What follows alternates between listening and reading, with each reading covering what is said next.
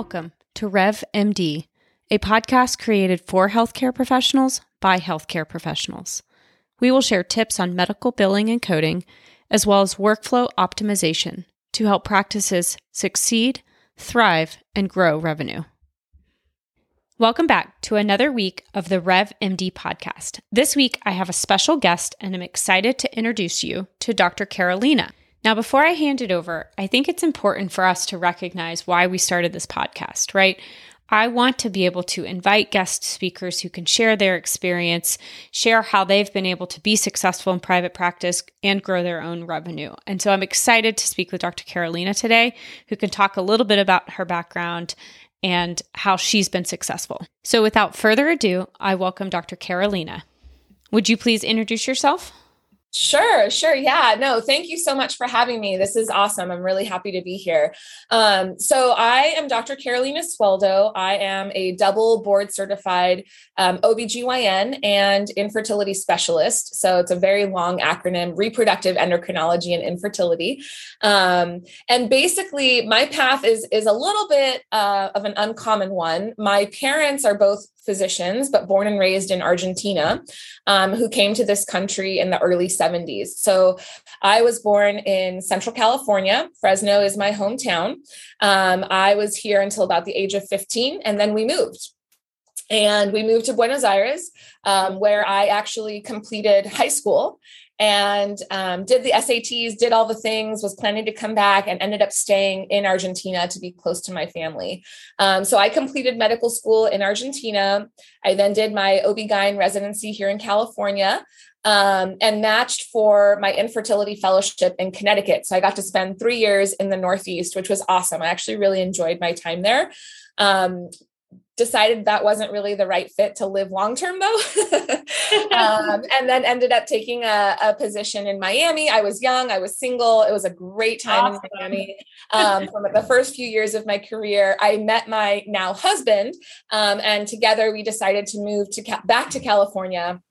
And we've been here for almost 4 years now. So since we've been here, there's been a lot of firsts. So, we got married. I had our first house together, 2 babies. So all the things. And we're really enjoying our time here in Cali. Oh, that's awesome. And now where are you settled in? Are you back in Northern California?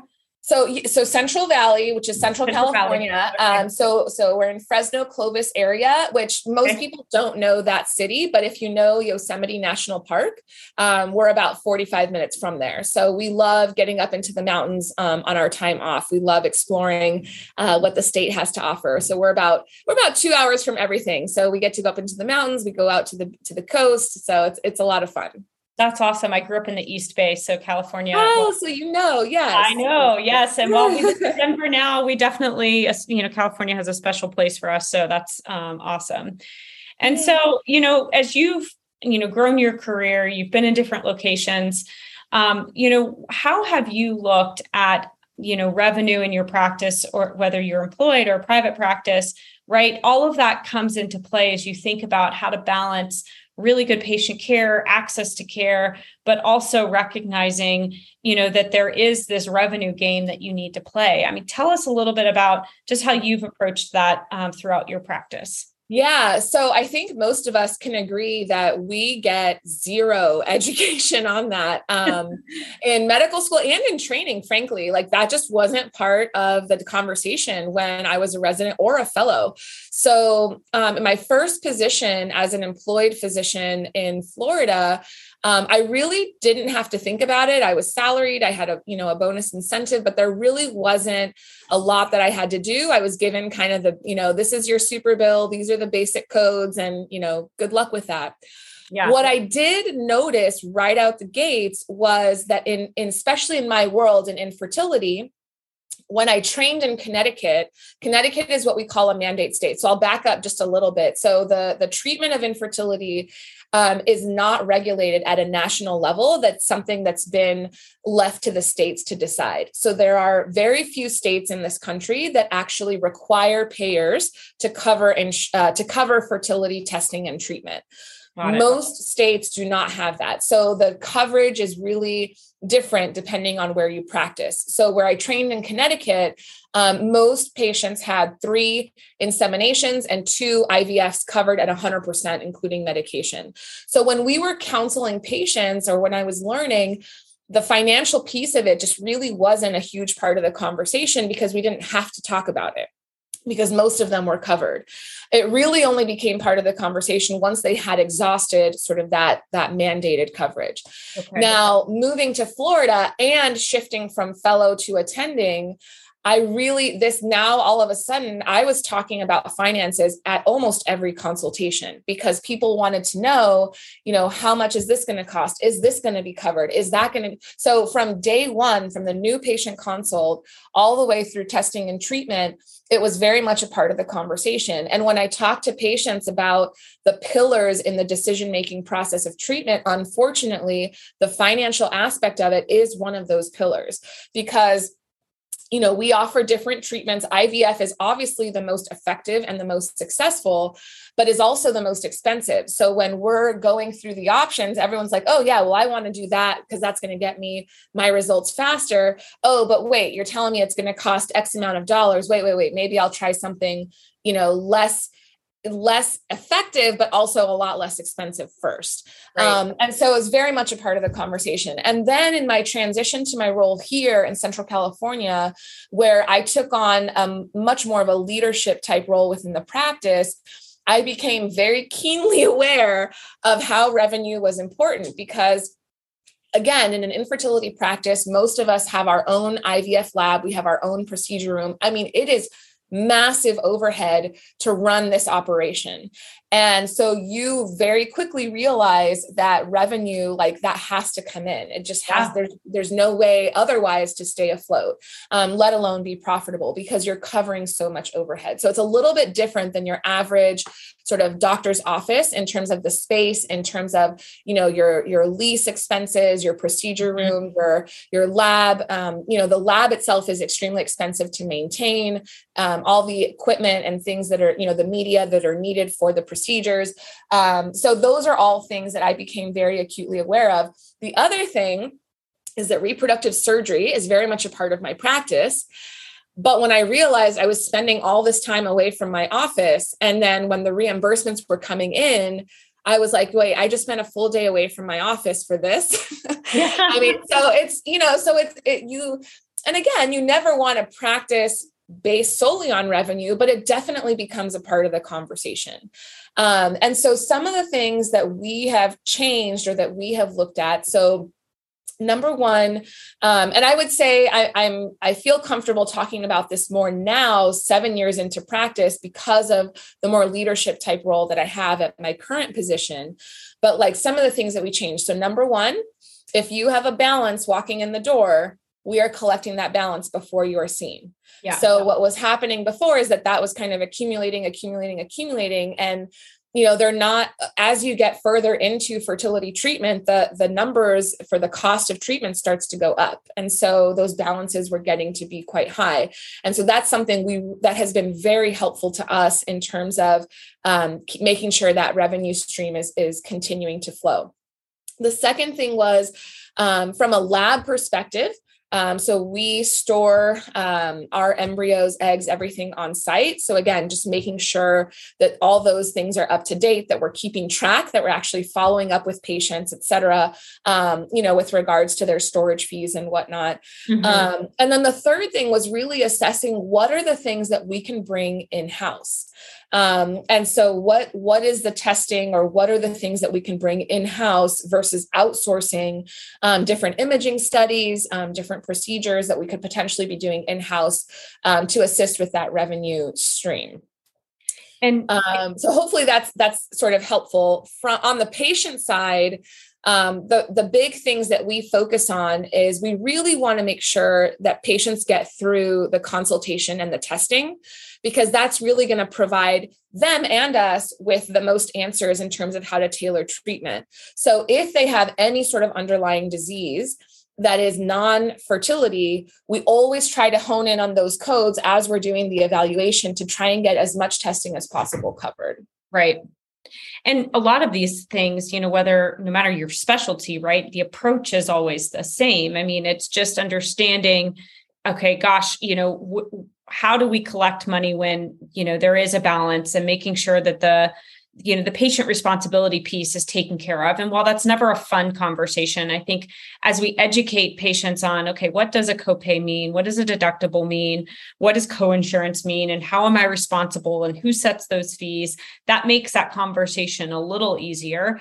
Now, granted, you are in a field, in an area where there is more cash pay, but that conversation and the tactics around that still, to me, seems, similar, right? Absolutely. And I think it was really, really interesting. And I'm sure many of your listeners experienced this. We were terrified. We were like, this is going to be a change. What are people going to say? It was very nerve-wracking when we first started doing it. And what was so interesting to us is that there really was very little pushback. Once the patient was explained and educated and understood, there really was very little pushback from the patients in that change. That was, I think it was more our anticipatory fear than actually like what played out. Absolutely. And I think, we're starting to work with practices and even suggesting, trying to keep a credit card on file, trying to, yes, pay or auto charge those credit cards, under a certain balance, right? Sure, Obviously, if there's a really high balance, you may want to give someone a heads up or double check. And there seems to be some acceptance of that, right? That seems to be becoming a lot more normal for folks to do that. Yeah. Yeah. And it's not always fun to have those conversations, whether it's with your staff or your patients, to go, okay, how do we make sure we're assessing what our expenses are, assessing what our revenue is? And like you said, building that business case to say, okay, here's some high expenses. What can we do to decrease that? Whether that's bringing it in-house or, finding a different vendor. I mean, it just depends on what it is, right? You kind of have to be able to have that brain to sit down and think through those things. Yeah. And I definitely think sort of making the time for it is super important.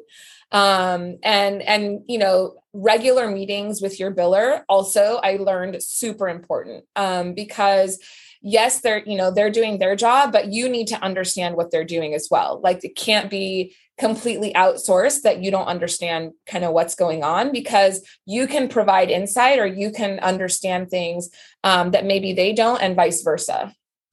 Yeah, that's one of the number one things we're helping, not just our clients, but our listeners, right? I mean, for our billing clients, we are certainly, very much probably over communicators, especially in the beginning as we're transitioning. Sure. I'm emailing, my husband's emailing, our billers are emailing. We are absolutely fanatics around the data. I like to show, 12-month trends, monthly performance, regular check-ins. I mean, it's just critical. And if you have an in-house team, definitely need to do that same thing, right? There should be no difference whether you outsource it or you have that service in-house. So definitely. And then one other thing that's been happening across the specialty, and I think this is true, for most, and I would say hopefully most specialties, but definitely across infertility, is the price increase of going through treatment.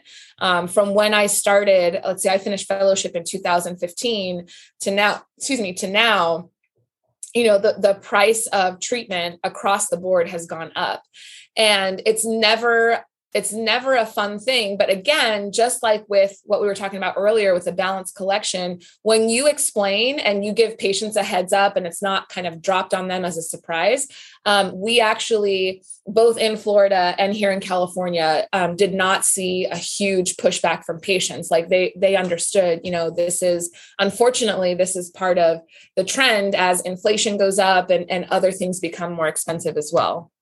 Yeah, we're seeing that all over the place. Gosh, anything from housing stuff to construction. I mean, everything's just going up right now. So that's good to hear that patients are also understanding that. I don't think any of us are enjoying that, but it is what it is. Exactly. It is what it is. It's a necessary thing, unfortunately. Yes. All right. So I want to kind of shift gears a little bit.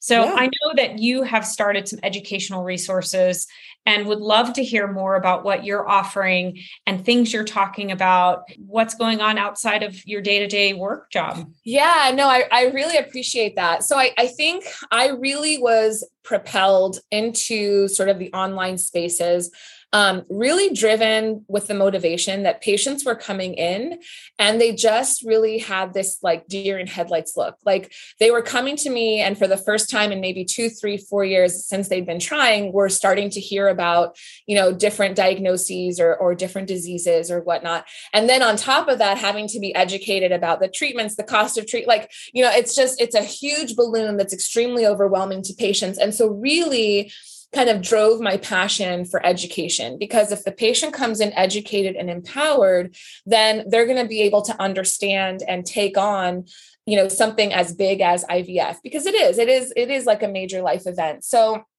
over the last couple of months, I've really started to cement my online presence on Instagram and Facebook. So patients and providers, honestly, there's a lot of great resources there for providers as well, can find me on both platforms at Dr. Carolina Sueldo. And then I recently launched a YouTube channel, just short, quick 10-minute videos once a week with little snippets of things that, those questions that you wish you had your doc in your back pocket, and you're like, oh, let me pick up the phone and just quick question. Let me just ask you this one quick question. Or, your patient's like, oh, doc, I, email you this one quick question. So my goal was to try and address those quick questions in those YouTube videos to try and assuage some of the patient's concerns in between visits. So I'm on YouTube is the same as Instagram and Facebook, all under my name, Dr. Carolina Sueldo. And then in my Instagram, I actually have a link to monthly Q&A sessions that I'm doing for patients. And those are free of charge for patients and providers, frankly. If they have questions about fertility, the goal, again, is, to raise awareness and educate and empower. So I'm sort of in all the things right now, but really with a mission to educate and empower.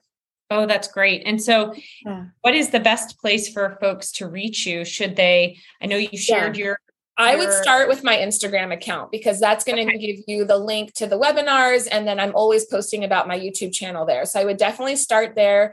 You can always, comment on my posts or DM me separately with questions. I don't give medical advice over social, but I'm definitely happy to kind of educate and provide some direction. Oh, that's great. And then just for the audience, can you spell your name so that they can go and find you on Instagram and look at all of these amazing resources? Yeah. So Carolina is spelled like North and South Carolina. And then my last name is Sueldo. So Sueldo. So hopefully that's easy enough. That's great. And then I'll also have a link to your Instagram and your stuff at the bottom of the podcast. So folks can just click away and head straight and have all of these great resources at their fingertips. So I really appreciate you coming on today. I think it's just always great to hear from other physicians and how they're approaching their own practice with regards to revenue, and how they're, also educating parents or patients, I should say, as well as physicians. And it's just such a great thing that I think more physicians are getting into. And I'm just so impressed with what you're doing and all the stuff that you've started to create. So I'm excited to see that content grow. Thank you so much, Heather. Yeah. And I love that you're doing this podcast, because I said at the very beginning of our talk, we never got this education. This was never something that was taught to us. This was a learn on the job type of thing. And so I think having resources like what you're providing, and I know you had a webinar recently, right? The Metric Mastermind. So we're talking all about billing metrics that any practice, regardless of their subspecialty, can track and trend, so they have an idea of, gosh, am I in the right direction? How are things going? Especially if you have outsourced it, or if you don't have direct oversight of your in-house biller, it's so critical to be monitoring these metrics. I just want to thank Dr. Carolina for coming and joining us today. It was such a great interview and so exciting to know about all of the resources you're creating for your patients and for others out there. So appreciate you coming and look forward to seeing all that you have grow. As always, if you are enjoying this podcast, please share it with a friend or two. And if you're looking for a new medical billing team, please reach out. on our website, nationalrevenueconsulting.com.